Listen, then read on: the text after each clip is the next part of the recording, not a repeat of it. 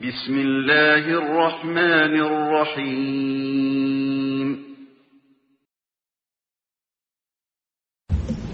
إن الحمد لله نحمده ونستعينه ونستغفره ونعوذ بالله من شرور أنفسنا ومن سيئات أعمالنا من يهده الله فلا مضل له ومن يضلل فلا هادي له وأشهد أن لا إله إلا الله وحده لا شريك له وأشهد أن محمدا عبده ورسوله أما بعد அன்புள்ள சகோதரர்களே, இன்றைய ஜும்மா பிரசங்கத்திலே மறுமை நாளை எமக்கு ஞாபகமூட்டும் இறைவனது விசாரணை சம்பந்தமான ஒரு சில விஷயங்களை இந்த இடத்திலே ஞாபகப்படுத்திக் கொள்ளலாம் என்று நினைக்கின்றேன். அன்புள்ள சகோதரர்களே, நாம் வாழக்கூடிய இந்த பொருளாதார கால சூழ்நிலையில் அடிக்கடி எமது உள்ளத்தை நெகிழ்வாக்கக்கூடிய மறுமையுடைய மற்றும் சொர்க்கம் நரகம் சம்பந்தமான பல விஷயங்களை கேட்பதற்கு எமது உள்ளத்திற்கான ஒரு பெரிய தேவை என்னது இருந்து கொண்டிருக்கிறது. காரணம், நின்று யோசிக்கக்கூடிய ஒரு சூழ்நிலையில் நாம் எம்மில் அதிகமானவர்கள் இல்லை. ஓடிக்கொண்டே இருக்கிறார்கள், சிந்திக்க வேண்டும் என்று சிந்தித்துக் கொண்டிருக்கிறார்கள். சிந்திக்க கூட இன்னும் நேரம் இல்லை. நாம் உட்கார்ந்து சில விஷயங்களை யோசிக்க வேண்டும். உட்கார்ந்து இறைவனது விஷயத்தை நாம் சரியாக நடக்கிறோமா என்று யோசிக்க வேண்டும் என்று யோசித்து வைத்திருக்கிறார்களே தவிர, யோசிப்பதற்கு கூட நேரம் இல்லாத ஒரு வேகத்திலே என்ன செய்கிறார்கள், இருந்து கொண்டிருக்கிறார்கள். ஒரு பிரச்சனை முடிந்த பின்னால் அடுத்த பிரச்சனை, இந்த பிரச்சனை முடிகிற நேரத்திலேயே அடுத்த பிரச்சனை என்ன செய்கிறது, கண்களுக்கு முன்னால் தெரிந்து கொண்டிருக்கிறது. வசதி உள்ளவர்கள், வசதியற்றவர்கள், ஆட்சியாளர், ஆளப்படுகின்றவர்கள் என்ற எந்த வித்தியாசமும் இல்லாமல் இப்படி ஓடிக்கொண்டே இருக்கிறார்கள். அது மாத்திரமல்ல, நின்று யோசித்தல் அப்படி என்று குர்ஆனிலே அல்லாஹு தாலா சொல்வதை போன்று, அல்லாஹு தாலா நான் உங்களுக்கு சொல்வதெல்லாம், அந்த நபி மூலம் அல்லாஹு தாலா சொல்கிறான், நான் உங்களுக்கு சொல்வதெல்லாம் இரண்டு பேராகவோ தனித்தனியாகவோ நின்று இறைவனது விஷயத்தில் உங்களை சிந்திக்குமாறுதான் நான் உங்களுக்கு என்ன செய்கிறேன், கட்டளையிடுகிறேன். ஒவ்வொருவராகவோ அதாவது இவ்விருவராகவோ ஒரு இடத்துல இறைவனை பற்றி சிந்திக்குமாறுதான் நான் உங்களுக்கு என்ன செய்கிறேன், கட்டளையிடுகிறேன் என்று சொல்லி குர்ஆன் வசனத்திலே ஒரு நபியுடைய வார்த்தை அல்லாஹு தஆலா சொல்லி காட்டுகிறான். ஆனால் எம்மில் அதிகமானவர்களுடைய மனோநிலை எப்படி இருக்கிறது என்றால், சிலர் விரும்பியோ விரும்பாமலோ சிந்திக்க ஒரு நேரம் ஒதுக்குவதற்கு கூட நேரம் இல்லாத நிலையில் என்ன செய்கிறார்கள், இருந்து கொண்டிருக்கிறார்கள். ஒரு சிலர் எப்படி என்று சொன்னால், வாழ்க்கையுடைய அந்த அதாவது ரூட்டீன்ல அகப்பட்டு அப்படி ஓடிக்கொண்டே என்ன செய்கிறது, நின்று கொண்டிருக்கிறார்கள். நின்று கொஞ்ச நேரம் யோசிச்சு போனால் வாழ்க்கை எல்லாமோ என்ன செஞ்சிடும், தலைகீழாகிவிடும் என்ற ஒரு சிந்தனையிலே வாழ்ந்து கொண்டிருக்கிறார்கள். இந்த மாதிரி இருக்கக்கூடிய மனசுக்கு இறைவன் சில நிர்பந்தங்களை இந்த சமுதாய அமைப்பிலே ஏற்படுத்தி வைத்திருக்கிறார். அதில் ஒன்றுதான் இந்த ஜும்மா. இந்த ஜும்மா என்பது இறைவன் சில நிர்பந்தங்களை இந்த சமுதாயத்தில் இறைவன் ஏற்படுத்தி வைத்திருக்கிறான். அதில் ஒன்று இந்த ஜும்மா. இதே நேரம் வியாழக்கிழமை லுகருடைய நேரத்தில் பயான் நடைபெறும் என்றால் நம்ம பார்க்கலாமா? யாரையும் என்ன செய்ய முடியாது, பார்க்க முடியாது. ஆனால் வெள்ளிக்கிழமை நம்ம என்ன செய்யலாம், பார்க்கலாம். காரணம், இஸ்லாம் அதை மார்க்க கடமையாக்கி என்ன செய்திருக்கிறது, வைத்திருக்கிறது. விடுமுறை என்பதனால் பார்க்கலாம் என்பதல்ல. நமது நாடுகளில் நம்ம வெள்ளிக்கிழமை என்ன செய்கிறோம், பார்க்கிறோம். விடுமுறை எல்லாம். எனவே இஸ்லாம் அதை கடமையாக்கி இருப்பதற்கான காரணமே அந்த ஒரு 20 நிமிடங்கள், அந்த 15 நிமிடங்கள் எதற்காக கடமையாக்கி இருக்கிறது அப்படி என்று சொன்னால், தர்கீகுல் கல்ப், இந்த உள்ளம் என்ன செய்யணும், கொஞ்சம் நெகிழ வேண்டும். ஒவ்வொரு வாரமும் உரைகளை கேட்கிற நேரத்தில் அந்த உள்ளத்திலே சில செய்திகள் புதுப்பிக்கப்பட வேண்டும். அவன் அவைகளை பற்றி யோசிக்க வேண்டும் என்கின்ற ஒன்றுக்காகத்தான் இது போன்றவைகள் என்ன செய்கிறது, அதாவது எங்களுக்கு சொல்லப்படுகிறது. இதை கேட்கக்கூடிய நிலையும் நமக்கு இல்லை என்று வைர்கள். நம்ம இந்த மாதிரியான கேட்கக்கூடிய நிலையும் இல்லை என்று சொன்னால், நாளை என்ன செய்யணும்னா, இந்த கல்பு இருக்குது, இது ஒரு அற்புதமான ஒரு அதாவது ஒரு அமைப்பு. இந்த கல்பு என்ன செய்யும்டா, நெகிழ செய்ய நெகிழ்ந்து கொண்டே போகும். நீங்க அதை சாதாரணமாக கவனிக்காம விட்டீங்க என்று சொன்னால் கடினமாகிக் கொண்டே போகும். கல்பு எந்த அளவுல கடினமாகிறதோ அதை வச்சுதான் நீங்க உலகத்தில் உள்ள எந்த விஷயத்தையும் டீல் பண்ணுவீங்க. எந்த அளவு நெகிழ்கிறதோ அதற்கேற்பதான் உலகத்தை என்ன செய்வீங்க, டீல் பண்ணுவீங்க. ஒரே விஷயத்தை இது மோசமான முறையில் நடந்து கொள்கிறார்கள் என்று உங்களால் பார்க்க முடிகிறது. அதே விஷயத்தை கட்டாயம் கடமையாக செய்யணும் என்று என்ன செஞ்சான், இன்னொருத்தன் செஞ்சு கண்டிக்கிறான், அநியாயம் செய்து கொண்டிருக்கிறான். அந்த அநியாயத்தை பார்க்கிற நேரத்தில் இன்னொருவருடைய உங்களுடைய உள்ளம் என்ன சொல்கிறது, நெகிழ்கிறது, இப்படி ஒரு அநியாயம் நடக்குது என்று. என்ன காரணம், நமது இதயம் இன்னும் உயிர் வாழ்ந்து கொண்டிருக்கிறது என்பது அர்த்தம். எனவே அன்புள்ள சகோதரர்களே, இந்த சூழ்நிலை, இது போன்ற சூழ்நிலைகளில் நாம் காப்பாற்ற வேண்டியது நமது ஆரோக்கியம், நமது சொத்து என்றதெல்லாம் இரண்டாவது. முதலாவது காப்பாற்ற வேண்டியது நமது கல்பு. இது போச்சு என்னவீங்க, இது நம்மளை விட்டு போய்விட்டால் அதுக்கு பிறகும் இந்த வாழ்க்கை இருக்கும், அதுக்கு பிறகும் எல்லாமே இருக்கும். ஆனால் நாம என்ன செய்ய மாட்டோம், இருக்க மாட்டோம். இந்த இதய சுத்தி எங்களுக்கு என்ன செய்யாது, இருக்காது. ரசூலுல்லாஹி ஸல்லல்லாஹு அலைஹி வஸல்லம் அவர்கள் சொல்கிறார்களே, லவ் குன்தும், அதாவது நீங்க எனக்கு தெரிந்ததெல்லாம் உங்களுக்கு தெரிந்திருந்தால், லவ் தஅலமூன மா அஅலம் லதஹிக்தும் கலீலம் வலபகைத்தும் கஸீரா, எனக்கு தெரிந்ததெல்லாம் உங்களுக்கு தெரிந்திருந்தால் நீங்கள் கூடுதலாக அழுதிருப்பீர்கள், குறைவாக சிரித்திருப்பீர்கள். அப்படி என்றால் ஒரே பூமியிலே வாழக்கூடிய, ஒரே இடத்திலே வாழக்கூடிய ரசூலுல்லாஹி ஸல்லல்லாஹு அலைஹி வஸல்லம் அவர்களும் நபித்தோழர்களும் ஒரே விதமாக அளவில்லை, ஒரே விதமாக சிரிக்கவில்லை. நபி அவர்கள் கூடுதலாக அழுதார்கள், நபித்தோழர்கள் குறைவாக அழுதார்கள். ஆனா ஒரே சூழ்நிலையில் தான் இருக்கிறார்கள். எனவே சூழ்நிலை சரியாக இருந்தாலும் சரி, நபிகளாருக்கு அழுகை என்ன செய்கிறது, அதிகமாக வருகிறது, மற்றவர்களுக்கு குறைவாக வருகிறது. என்ன காரணம், நபிகளாருடைய அறிவு இதைவிட அதிகமாக என்ன செய்கிறது, இருக்கிறது. எப்பொழுதுமே எந்த விஷயத்தையும் நாம் எதை வைத்து தீர்மானிக்கிறோம், ஆரம்பத்தை வச்சு தீர்மானிப்பதில்லை, முடிவை வச்சு தான் தீர்மானிக்கிறோம். ஆரோக்கியத்தை தவிர, எதை தவிர, ஆரோக்கியத்தை தவிர மற்ற எல்லாமே முடிவை வச்சு தான் தீர்மானிக்கிறோம். ஆரோக்கியத்தை மட்டும் அழிஞ்சு போனாலும் பரவாயில்லன்னு என்ன செய்யறோம், விட்டுடுறோம். கிட்னி போனாலும் பரவாயில்ல, ஹார்ட் போனாலும் பரவாயில்ல, நம்ம சம்பாதிக்கிறத முடிவை வச்சு யாரும் என்ன செய்யறது இல்லை.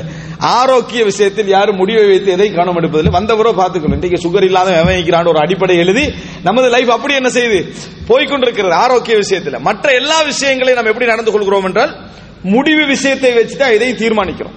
இந்த முடிவு பற்றிய அறிவு, இந்த உலகத்துடைய முடிவு, மனிதனுடைய முடிவு, இறுதி முடிவு, இதை பற்றி அறிவு யாரிடத்தில் அதிகமாக இருந்தது, ரசூலுல்லாஹி ஸல்லல்லாஹு அலைஹி வஸல்லம் அவர்களிடத்தில் அதிகமாக இருந்தது. ரசூல் ஸல்லல்லாஹு அலைஹி வஸல்லம் சொல்கிறார், லவ் தஅலமூன மா அலம் லதஹிக்தும் கலீலம் வலபகைத்தும் கஸீரா, எனக்கு தெரிந்ததெல்லாம் உங்களுக்கு தெரிந்திருந்தால் நீங்கள் நிறைய என்ன செய்திருப்பீர்கள், அழுதிருப்பீர்கள். ஆனா ரசூல் ஸல்லல்லாஹு அலைஹி வஸல்லம் அவர்கள் அழுதார்கள். ரசூல் ஸல்லல்லாஹு அலைஹி வஸல்லம் உடைய சிரிப்பிலும் வித்தியாசம் இருந்தது. சுபஹ் தொழுகை முடிந்து நாங்கள் ரசூலுல்லாஹி ஸல்லல்லாஹு அலைஹி வஸல்லம் அவர்களோடு உட்கார்ந்திருப்போம். ஜாஹிலிய கால கதைகளை என்ன செய்வோம், கதைத்துக் கொள்வோம்.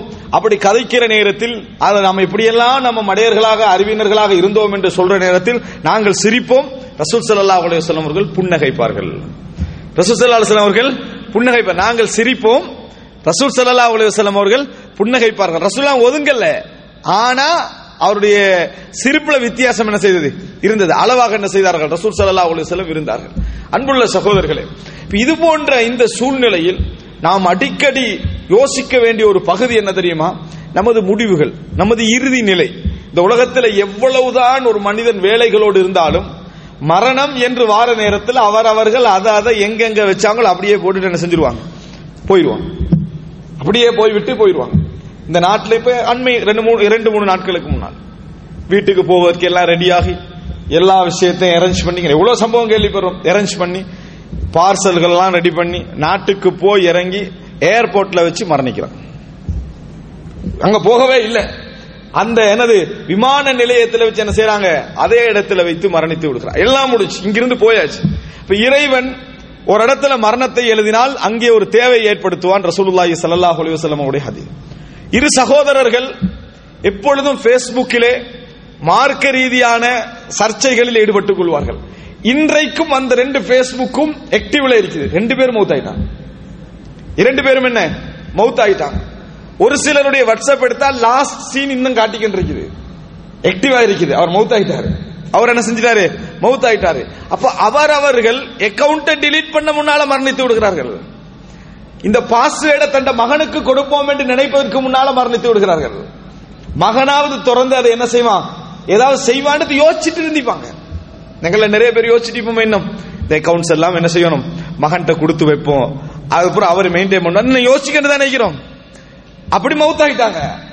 அதாவது அந்தந்த இடத்துல வச்சு என்ன செய்யறாங்க, மரணித்து விடுகிறார்கள். அப்படின்னா எதிர்க்கல, அதை கூட கொடுத்து விடுவோம் என்ற யோசனையில் இருக்கலையே, அவ்வளவு கெட்டவன் அவன் இந்திக்கிறான். எல்லாம் அவ வரலாறுகள் அது இது அவனுடைய மோசமானவைகள் என்றெல்லாம் அவன் டிஸ்கனெக்ட் ஆகணுமே முதலாவது. அதுக்கு பிறகு தானே பிள்ளைகிட்ட கொடுக்கலாம். அப்ப அவன் திருந்தனம் நினைச்சிட்டு இருந்திக்கிறான். ஆனால் அதுக்கு முன்னால் அவன் என்ன செஞ்சிடறான், மரணித்து விடுகிறான். அன்புள்ள சகோதரர்களே, இப்படியான பல, அதாவது இன்றைய கால சூழ்நிலையில் பல மரணங்களை பார்க்கிறோம். இன்னும் சிலர் மரணித்து விட்டார்கள். அந்த இமெயில் பாஸ்வேர்ட் எல்லாம் பலர்கிட்ட இருக்குது, நண்பர்கள்ட்ட இருக்குது. ஆனால் அந்த இணையதளத்தின் ஊடாக, அந்த இமெயிலின் ஊடாக யார் யாருக்கெல்லாம் இவர்கிட்ட சப்ஸ்கிரைப் பண்ணி அனுப்புறதுக்கான ஏற்பாடுகள் செஞ்சிருந்தாரோ, மோசமான படங்கள் அது இதெல்லாம், அதை எதுவும் செய்ய முடியவில்லை. இன்னும் அவருடைய பேமெண்ட்ஸ் இருக்குது, அனுப்பிக்கிட்டு தான் இருப்போம்ன்றான். இன்னும் அவர் கபர்ல, அவர் எங்க இருக்கிறாரு, கபர்ல இருக்கிறார். அவருடைய பெயர்ல மோசமான படங்கள் போய்கொண்டிருக்கிறது. ஆனா அவர் கபர்ல இருக்கிறார். அன்புள்ள சகோதரர்களே, இன்னும் பரபரப்பாகவே நாம் இருந்து கொண்டிருக்கிறோம். இந்த உலகத்திற்காக வாழ வேண்டாம் என்று சொல்ற மார்க்கத்தில் இருந்தாலும் பரவாயில்ல, நம்ம கொஞ்சம் கஷ்டப்பட்டு மார்க்கத்திலிருந்து விதிவிலக்காகி வாழ்றோம்னு சொல்லலாம். இந்த உலகத்தில் வாழ சொன்ன மார்க்கம் இது. இந்த உலகத்தில் திருமணம் முடி, குழந்தைகளை பெற்றுக்கொள், எல்லாவற்றையும் தர்மம் செய்துவிட்டு உன் பிள்ளைகளை கையேந்திர மாதிரி விடாத, நல்ல வசதியாக வாழு, அனுபவி என்று சொன்ன ஒரு மார்க்கத்தில் இருந்து கொண்டு கொஞ்சம் என்ன செய்யல, எங்களுக்கு மத்த பகுதிக்கு நேரம் ஒடுக்க முடியவில்லை என்ற, எல்லாத்தையும் துறந்து துறவியாக வாழு என்று சொன்ன ஒரு மார்க்கமாக இருந்தா நம்ம இவ்வளவு பாடுபடலாம். துறவியாக வாழ்றதே கூடாது அப்படி என்று சொல்ற ஒரு மார்க்கத்தில் இருந்து கொண்டு பிள்ளைகளுக்காக நீ வாழணும், உன் மனைவிக்காக நீ வாழணும், உனக்காகவும் நீ வாழ வேண்டும், நல்லா சம்பாதிக்க வேண்டும், அனுபவிக்க வேண்டும் என்று சொல்ற ஒரு மார்க்கத்தில் இருந்து கொண்டு இந்த விஷயத்தை நம்ம கவனிக்காம இருக்கிறோம் என்று சொன்னால் நம்ம எவ்வளவு பெரிய நஷ்டவாளிகள். அதாவது இந்த இஸ்லாமிய மார்க்கம் தந்தது வாழ்க்கையை எப்படி நீ வாழ வேண்டும் என்பதற்காகத்தான்.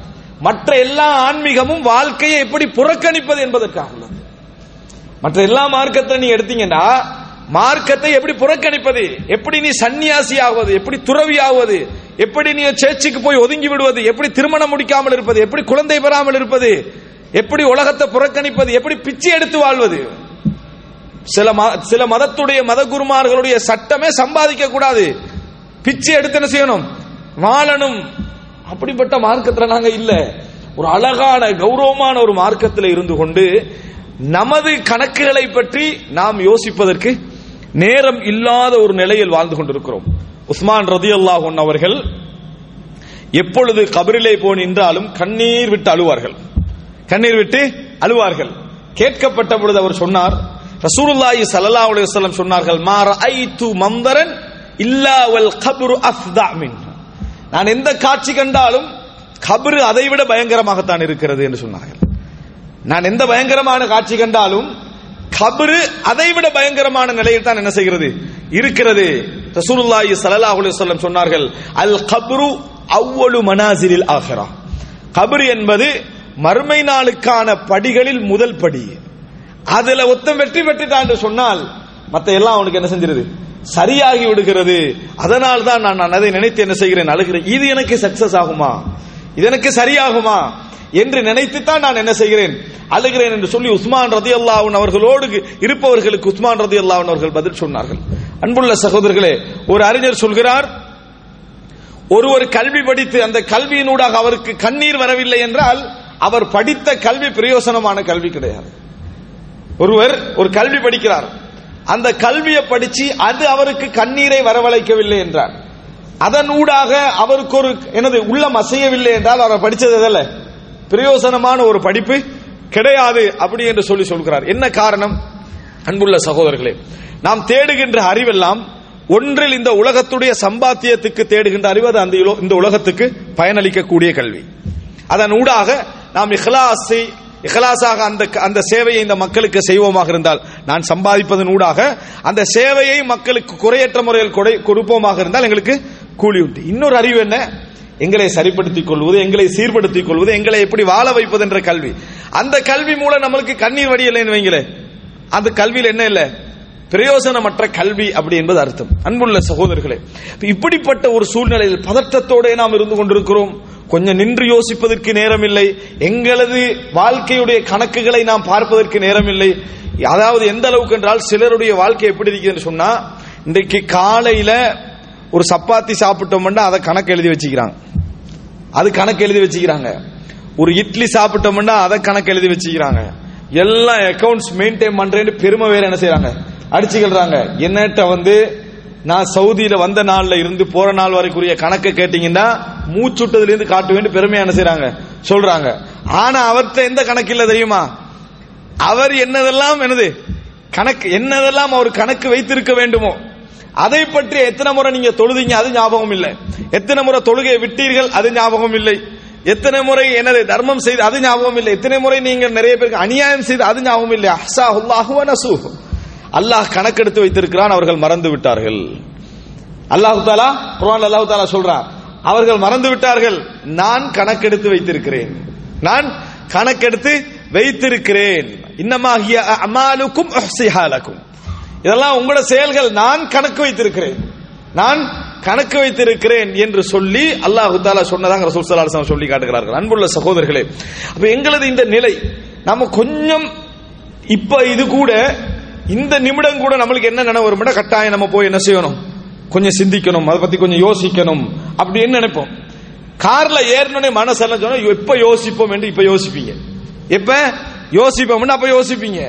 அவ்வளவுதான் யோசிக்கிறதெல்லாம். நம்மளோட என்றைக்கும் இருப்பவன் யார்? ஷைத்தான். நம்மளோடும் என்றைக்கும் இருப்பவன் யார்? ஷைத்தான். அப்ப ஷைத்தான் என்ன செய்வான் சொன்னால், சில முக்கியமான விஷயங்களை உங்களுக்கு ஞாபகப்படுத்திக் கொண்டே இருப்பான். இப்ப சொல்லுங்க, ஞாபகப்படுத்துறது என்றது எந்த நேரமும் அருள் அல்ல, எந்த நேரமும் அருள் அல்ல. முக்கியமான சில விஷயங்களை ஷைத்தான் மறக்கடிக்க செய்து கொண்டே இருப்பான். முக்கியமான சில விஷயங்களை மறக்கடிக்க செய்து கொண்டே இருப்பான். உங்களுக்கு ஞாபகம் அப்ப வரும், ஒரு செகண்டுக்கு ஞாபகம் வரும், ஆனா அடுத்த செகண்ட் என்ன செஞ்சிடும், அதை வேறொரு சப்ஜெக்ட் என்ன செஞ்சிடும், மறந்துடும். அல்லாஹு அக்பர் அழகான முறையில் தக்பீர் கட்டுறோம், சுப்ஹானக்கல்லாஹு வ பிஹம்திகன்னு சொல்றோம், அல்லாஹும்ம பாயித் பைனி என்று சொல்றோம். அதுக்கு பிறகு சலாம் கொடுக்கிற நேரத்துல நம்ம தொழுகையில இருக்கிற நம்மளுக்கு ஞாபகம் வருது.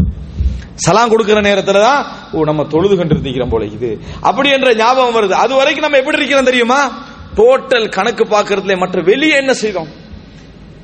ஒரு அழகான ஒரு வார்த்தை, நீ தொழுது கொண்டிருக்கிற நேரத்தில் அவசரப்படாத, போகணும்னு நினைக்காத, வேலையை முடிக்கணும்னு நினைக்காத, நீ எதெல்லாம் எதிர்பார்க்கிறியோ, எதெல்லாம் நடக்க கூட நினைக்கிறியோ, அதெல்லாம் நீ யாருக்கு முன்னால நிக்கிறாயோ அவன் கையில தான் இருக்குது. எதெல்லாம் நடக்கணும்னு நினைக்கிறாயோ, எதெல்லாம் நடக்க கூட நினைக்கிறாயோ, அதெல்லாம் யாருடைய கையில இருக்குது?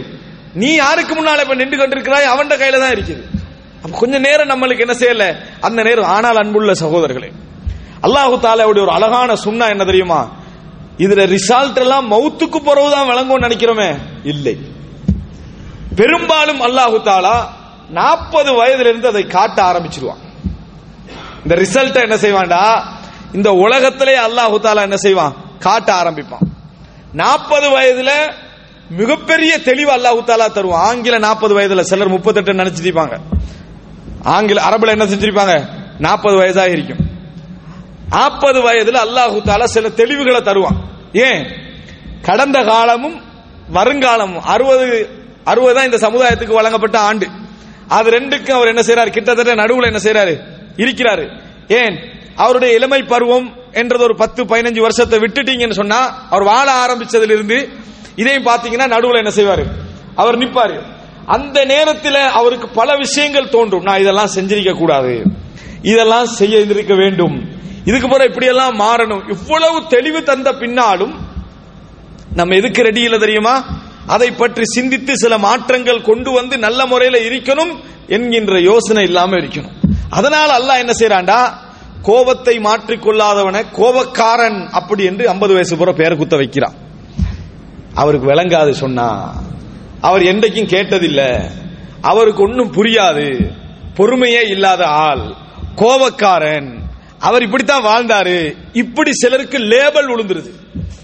எதுக்கு பிறகு விழுந்தது? இந்த வயசுக்கு பிறகுதான் என்ன செய்து விழுகிறது. என்ன காரணம்? அவரால் கூட அவரை உணர முடியாது.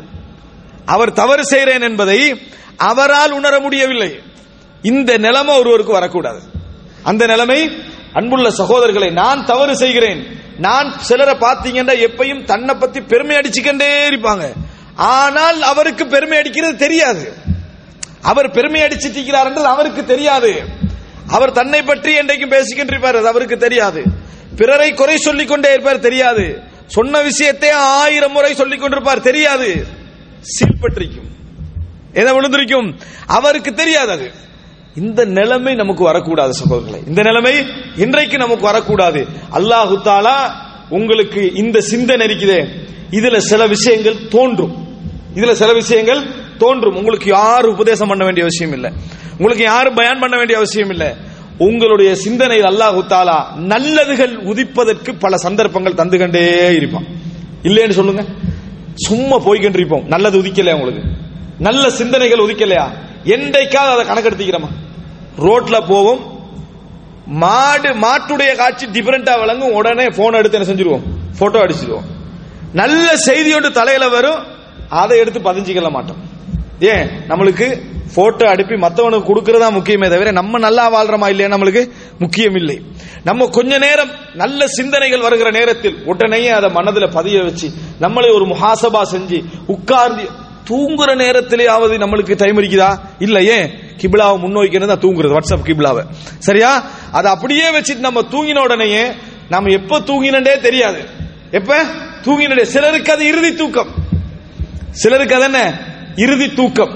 குடும்பமாக சேர்ந்து தடமாறுகிறது, மகன் விழிக்கவில்லை, மகனை காணா, கதை உடைச்சு உள்ளுக்கு பார்த்தா நிர்வாணமாக கம்ப்யூட்டருக்கு முன்னால மரணம், நிர்வாணமாக கம்ப்யூட்டருக்கு முன்னால் மரணம். கம்ப்யூட்டர்ல மோசமான படம் ஓடிக்கொண்டிருக்கிறது. எப்படி இறுதி முடிவு? அன்புள்ள சகோதரர்களே, மரணம் எப்ப எந்த செகண்ட் என்ன மாதிரி வரும் என்றது யாருக்குமே தெரியாது. சிலர ஒரு முஅத்தின் ஜித்தால மரணிக்கிறாரு, தட்டி பார்க்கிறாங்க, அவர் மரணிச்சுக்கிறாரு. முஸாஃபோட மரணம். ஒரு மனிதன் எப்படி வாழ்கிறானோ யுக்தமு அலைஹி, அதுலதான் அவருக்கு ஹிதாப், அவருக்கு முத்திரை என்ன செய்யும், குத்தப்படும். அன்புள்ள சகோதரர்களே, நல்ல மரணங்கள் நம்மளுக்கு வர வேண்டும். அல்லாஹு தஆலா எங்களது உள்ளங்களை அறிந்தவன், அல்லாஹு தஆலா எங்களது உள்ளங்களை அறிந்தவன். மனிதன் என்ன மார்க்ஸ் போடுறான் என்றதை வச்சல நம்மளுக்கு மரணம். உங்களுக்கு இறைவன் என்ன புள்ளி போடுகிறான் என்பதை வைத்துத்தான் மரணம். மோசமான பட விசிடிக்களோடு பஸ்ஸில் மரணம், பஸ்ஸில் என்ன மரணம். இப்படி பல மரணங்களை எல்லாம் நாம் என்ன செய்கிறோம், பார்க்கிறோம். நினைச்சிருப்பாரா நான் மரணிப்பேன் என்று அவர் நினைத்திருப்பாரா?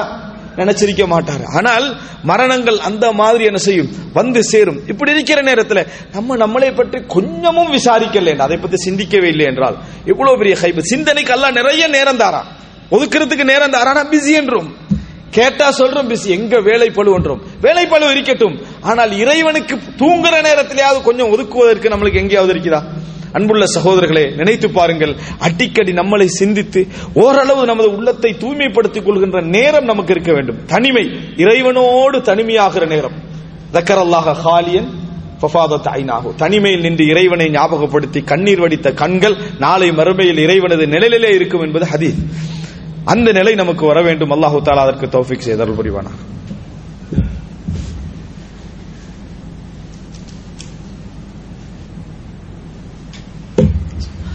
إن الحمد لله نحمده ونستعينه ونستغفره ونعوذ بالله من شرور أنفسنا ومن سيئات أعمالنا من يهده الله فلا مضل له ومن يضلل فلا هادي له وأشهد أن لا إله إلا الله وحده لا شريك له وأشهد أن محمدا عبده ورسوله أما بعد.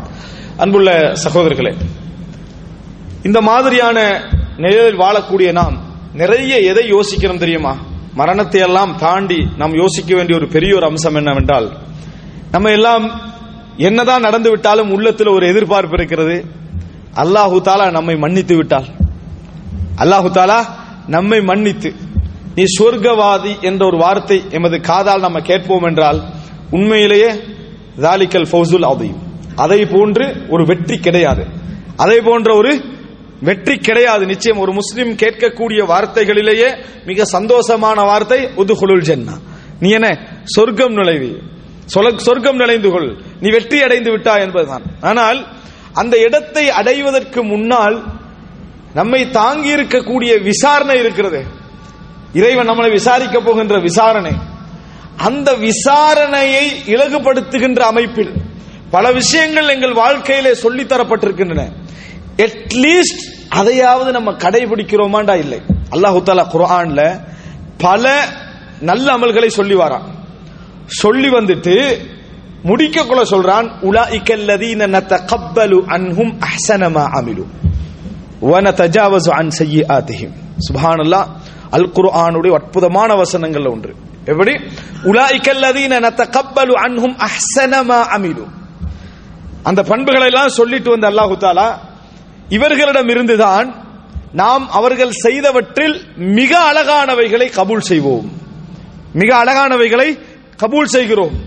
அவர்கள் செய்த பாவங்களை நாம் மன்னித்து விடுகிறோம், அவர்கள் செய்த பாவங்களை மன்னித்து விடுகிறோம்.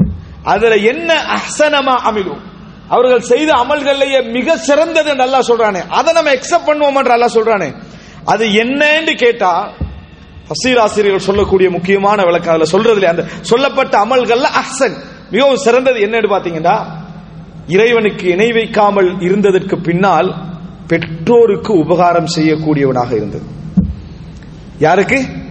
தாய் தந்தைக்கு நல்லவனாக இருந்தது, தாய் தந்தையுடைய திருப்தி பெற்றவனாக இருந்தது. உலாயிகல்லதீன நதகப்பலு அன்ஹும் அஹ்ஸன மா அமிலு, அவர்கள் செய்தவற்றிலேயே மிகச் சிறந்ததை ஏற்றுக்கொள்வோம். வனதஜாவஸு அன் ஸய்யிஆத்திஹிம், அவர்களது பாவங்களை எல்லாம் நாம் என்ன செய்து விடுவோம், மன்னித்து விடுவோம் என்றார். இவ்வளவு ஒரு பெரிய சந்தர்ப்பம் இந்த உலகத்திலே தரப்பட்டிருக்கிறது. ஆனால் உண்மையிலேயே எங்களில் எத்தனை பேர் இந்த இலகுவான சந்தர்ப்பத்தை பயன்படுத்திக் கொண்டிருக்கிறோம்? எத்தனையோ பேர் தனக்கு தாயும் இல்லை தந்தையும் இல்லை, இப்பொழுது வாழுகின்ற நிலையில் இல்லை என்று கண்ணீர் வடிக்கக்கூடிய எத்தனையோ பேர் இருக்கிறார்கள். ஆனால் இருக்கின்றவர்களில் எத்தனை பேர் இந்த பெரிய சொர்க்கத்துடைய வாசலை பயன்படுத்திக் கொண்டிருக்கிறார்கள்? இலகுபடுத்துவதற்கான ஒரு அம்சம். நாளை மறுமையில் தாய் தந்தையை கவனித்தவருக்கு கிடைக்கக்கூடிய கண்ணியத்தை போன்று ஏகத்துவத்திற்கு பின்னால் வேற எவருக்கும் கிடைக்காது, வேற எவருக்கும் என்ன செய்யாது, கிடைக்காது. ரசூலுல்லாஹி ஸல்லல்லாஹு அலைஹி வஸல்லம் அவர்கள் காஃபிர்களுடைய விஷயத்தில் அனுமதி கேட்டதில் அல்லாஹ் தஆலா அனுமதி கொடுத்தது தன் தாயுடைய விஷயத்தில் தான். என் தாயுடைய கபரை நான் ஜியாரத் செய்ய அனுமதி கேட்டேன், அல்லாஹ் எனக்கு அனுமதி தந்தான். அப்படி என்ற செய்தியை நாம் பார்க்கிறோம். ரசூல் அங்க அழுதார்கள், ரசூல் அந்த கபருக்கு முன்னால் என்று அழுகிறார்கள், சூழ உள்ளவர்களும் என்ன செய்தார்கள், அழுதார்கள். நம்ம செய்வதில்லை. விசாரணையை இலகுபடுத்துவதற்கு தரப்பட்ட மிக முக்கியமான இன்னொரு விஷயம் என்ன?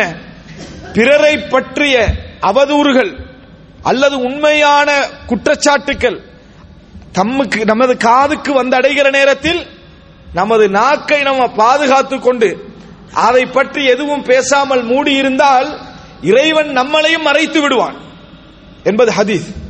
மன் சத்தர முஸ்லிமின் ஃபித் துன்யா சத்தரஹுல்லாஹு ஃபித் துன்யா வல் ஆখিরা. இந்த உலகத்தில் ஒருவரை யார் மறைத்து விடுகிறாரோ, சித்திர் மறைத்து விடுகிறாரோ, அவரை அல்லாஹ் தஆலா இந்த உலகத்தில் மறைப்பான், மறுமையிலே என்ன செய்வான், மறைப்பான். ஏனென்று சொன்னால் ஒருவருடைய குற்றத்தை வெளிப்படுத்துவது என்பது அவரை அவமானப்படுத்துவது மட்டுமல்ல, நீங்கள் பெருமை அடிப்பதும் தான். அல்லாஹ் தஆலாவுக்கு முன்னால் நீங்களும் பெரிய குற்றவாளிகள் தான். ஒவ்வொருவரிடத்திலும் மானக்கேடு குற்றங்கள் என்று ஏதாவது ஒன்று என்ன செய்யும், வாழ்க்கையில இருக்கும். அல்லாஹ் மறைச்சு வச்சுக்கிறான், அல்லாஹ் அருள் என்ன செய்யறான், செய்து வைத்திருக்கிறான். அப்படி இருக்கிற நேரத்தில் நீ இன்னொருத்தருடைய குற்றத்தை பிரபல்யப்படுத்துகிறாய் என்றால் நீ பெருமையாளன் அர்த்தம். அது இறைவனுக்கு பிடிக்காத ஒரு விஷயம், அது இறைவனுக்கு பிடிக்காத ஒரு விஷயம். உன்னை நான் மறைத்ததனால் நீ அவனை என்ன செய்கிறாய், அவமானப்படுத்துகிறாய். அதனால் அல்லாஹ் தஆலா நீ என்றைக்கு கௌரவப்படுத்தணும் என்று நினைக்கிறாயோ அன்றைக்கு உன்னை கேவலப்படுத்துவான். இது ஹதீஸ். இதை நம்ம அதாவது தனிமையில் விசாரணை இருக்கிறது மறுமையிலே கிடைக்கக்கூடிய மிகப்பெரிய கண்ணியம், மிகப்பெரிய கண்ணியம். ஏனென்றால் நமது பிள்ளைகள், நமது மனைவி, நம்மை நம்பியவர்கள், நமது சொந்தங்கள் எல்லாம் கண் முன்னால் இருக்கிற நேரத்தில் அந்த விசாரணைக்கு இறைவன் அவ்வளவு சமுதாயத்துக்கு முன்னால் நமக்கு திரை போட்டு விசாரிச்சான்னு வைங்களே, அதை விட பெரிய அருள் இந்த உலகத்துல உண்டா? அல்லாஹ் தஆலா அதுக்கு பின்னால குன்து சத்தர்துஹா ஃபித் துன்யா, உனக்கு நான் உலகத்துல மறைச்சு வந்தேன், இன்றைக்கும் மறைக்கிறேன், சொர்க்கத்துக்கு போன்னு அல்லாஹ் தஆலா சொல்ற அந்த வார்த்தை இருக்குது. இந்த வார்த்தைக்கு செய்ய வேண்டிய ஒரே ஒரு வேலை, உங்களை தேடி அவமானமான செய்திகள் வந்தால் அல்லாஹ் உங்களுக்கு அருள் செய்ய நினைக்கிறான். என்ன செய்ய நினைக்கிறான்? நீ காதை மூடிக்க என்ற அர்த்தம், மூடினி என்ற உனக்கு கூலி என்ற அர்த்தம். செய்யறமா? செய்ய முடிந்த இலகுவா, அதாவது மறுமையுடைய அந்த விஷயங்களை இலகுவாக்க முடிந்த தர்மங்கள் எத்தனையோ உண்டு. தண்ணீர், மக்களுக்கு தண்ணீர் கொடுப்பது, மக்களுக்கு தண்ணீர் கொடு. என் தாய் உஃப்துதிலத், திடீர்னு மரணித்து விட்டாங்க, அவங்க வசியத்து செய்திருந்தால் நிச்சயமாக ஏதாவது தர்மம் செய்ய சொல்லி இருப்பாங்க. நான் அவர்களுக்காக தர்மம் செய்யவா என்று கேட்ட நேரத்தில் ரசூல் ஸல்லல்லாஹு அலைஹி வஸல்லம் சொன்னார்கள், அல்மா, தண்ணி தர்மம் செய்யுங்க. அப்படின்னா என்ன? தண்ணீர் குடிப்பதற்கு வசதி செய்து கொடுங்கள். அதுதான் அஃதலுஸ் ஸதகா, தர்மங்கள் எல்லாம் மிகச்சிறந்த தர்மம். பல இஸ்லாமிய அறிஞர்கள் சொல்கிறார்கள், பாவங்கள் அதிகரித்தவன் ஃபஅலைஹி பில்மா, தண்ணி கொடுக்கட்டும். அவர் என்ன செய்யட்டும்? தாகித்தவனுக்கு தண்ணீர் கொடுக்கட்டும். அது ஒரு சிறந்த தர்மம். சின்ன சின்ன மிக இலகுவான எத்தனை விஷயங்களை அல்லாஹ் தஆலா தந்திருக்கிறான். ஆனால் நம்ம அதை எல்லாத்தையும் விட்டு புறக்கணிச்சு நம்மை கரடு முரடாக்க கூடிய விஷயங்களில் மட்டும்தான் நமது காலத்தை என்ன செய்கிறோம்? கழித்துக் கொண்டிருக்கிறோம். அதாவது ஒரு அறிஞர் சொல்கிறார், ஒரு காலம் இருந்தது மக்களுக்கு, இன்றைக்கு நீங்கள் பொருளாதாரத்தில் கஞ்சப்படுவதை போல் கால நேரங்களில் கஞ்சப்படக்கூடிய ஒரு சமுதாயத்தை நான் சந்தித்தேன். என்ன, ஒரு மணி நேரம் கொடுப்பது என்பது நீங்க இன்றைக்கு ஒரு கோடி கொடுக்கிறதுக்கு கஞ்சப்படுறீங்களே, அது மாதிரி கஞ்சப்படக்கூடிய ஒரு சமுதாயம் என்ன செய்தது இருந்தது. இன்றைக்கு எங்களுக்கு மிக மிக சீப்பான விஷயம் இது டைம் தான். ஆனால் காலத்தை மணித்தியாலத்தில் தரக்கூடிய சில இணையதளங்கள் இருக்கு. அடிச்சு பாத்தீங்கன்னா மொத்தமே 5 லட்சம் தான் நம்ம லைஃப். 5 லட்சம் மணித்தியாலம் தான் என்னது நம்மளோட லைஃப். என்ன செய்யுது? இப்படியான மணித்தியாலங்கள்ல ஓடிக்கிட்டு. அதுல உங்களோட டேட்டா கொடுத்து வச்சீங்கன்னா உங்களுக்கு எத்தனை நிமிஷம் குறைஞ்சிக்கிட்டு காட்டிக்கிட்டே இருக்கும். அழகா அப்படி லைவா பார்த்தா நம்மளுக்கு என்ன செய்யும்? நம்மளோட லைஃப் எப்படி கணக்கு போய்கின்றது என்ன செய்யும்? நமக்கு விளங்கும். அன்புள்ள சகோதரர்களை, அல்லாஹுவை பயந்து கொள்ள வேண்டும். அல்லாஹு தஆலா வாழ்வதற்கு அனுமதித்த ஒரு மார்க்கத்திலே இருந்து கொண்டிருக்கிறோம். வாழ்க்கையை புறக்கணித்தால் ஹராம் என்று சொல்லக்கூடிய மார்க்கத்தில் இருந்து கொள்கிறோம். வாழ்க்கைக்காக தொழுகையை சுருக்குங்க, தொழுகையை சேர்த்துக்கங்க, தர்மத்தை குறைங்க, எல்லாம் செய்யுங்க என்று சொல்ற ஒரு மார்க்கத்தில் என்ன செய்யறோம்? இருந்து கொண்டிருக்கிறோம். கடன் இருந்தா நீ ஹஜ் செய்யாத, கடனை கொடு என்று சொல்ற ஒரு மார்க்கத்தில் இருந்து கொண்டிருக்கிறோம். கடன் இருந்தா அதைத்தான் நீ ஃபர்ஸ்ட் செய்யணும், பிள்ளைகளுக்கு சொத்து போறது கூட ரெண்டாவது ஓண்ட கடனை முடி என்று சொல்ற ஒரு மார்க்கத்தில் இருந்து கொண்டிருக்கிறோம். டோட்டலாக தர்மம் செய்துவிட்டு பிள்ளைகளை பிச்சைக்காரனா விட்டு செல்லாது என்ற ஒரு மார்க்கத்தில் இருந்து கொண்டிருக்கிறோம். உலகத்தில் வாழ சொன்ன ஒரு மார்க்கத்தில் இருந்து கொண்டு மறுமைக்காக கொஞ்சமும் நாம் யோசிக்கவில்லை என்றால், அதுவும் இஸ்லாம் எங்களுக்கு நாம் கேட்காமல் கிடைத்த பின்னால் சொர்க்கம் கேட்டும் கிடைக்கவில்லை என்றால் நினைச்சு பாருங்க. சுப்ஹானல்லாஹ். அன்புள்ள சகோதரர்களே, கேட்காமல் எங்களுக்கு அல்லாஹ் இந்த மார்க்கத்தை தந்திருக்கிறான். கேட்டு நம்மளுக்கு சொர்க்கம் கிடைக்கக்கூடிய மக்களாக நாம் என்ன செய்ய வேண்டும்? மாற வேண்டும். அல்லாஹ்விடத்தில் பிரார்த்திப்போம். அல்லாஹும்ம அஇன்னி அலா ذிக்ரிக வ ஷுக்ரிக வ ஹுஸ்னி இபாதத்திக். யா அல்லாஹ், உன்னை ஞாபகப்படுத்துவதற்கு, உன்னை வணங்குவதற்கு, உன்னை சிறந்த முறையில் வணங்குவதற்கு, உன்னை நன்றி செலுத்துவதற்குரிய மனோநிலை எங்களுக்கு தா என்று சொல்லி என்னிடத்தில் பிரார்த்திப்போம். ஹாதா மா இந்தி வல் இல்மு இந்தல்லாஹ் வ அகூலு கௌலி ஹாதா வ அஸ்தக்ஃபிருல்லாஹ் லி வ லக்கும்.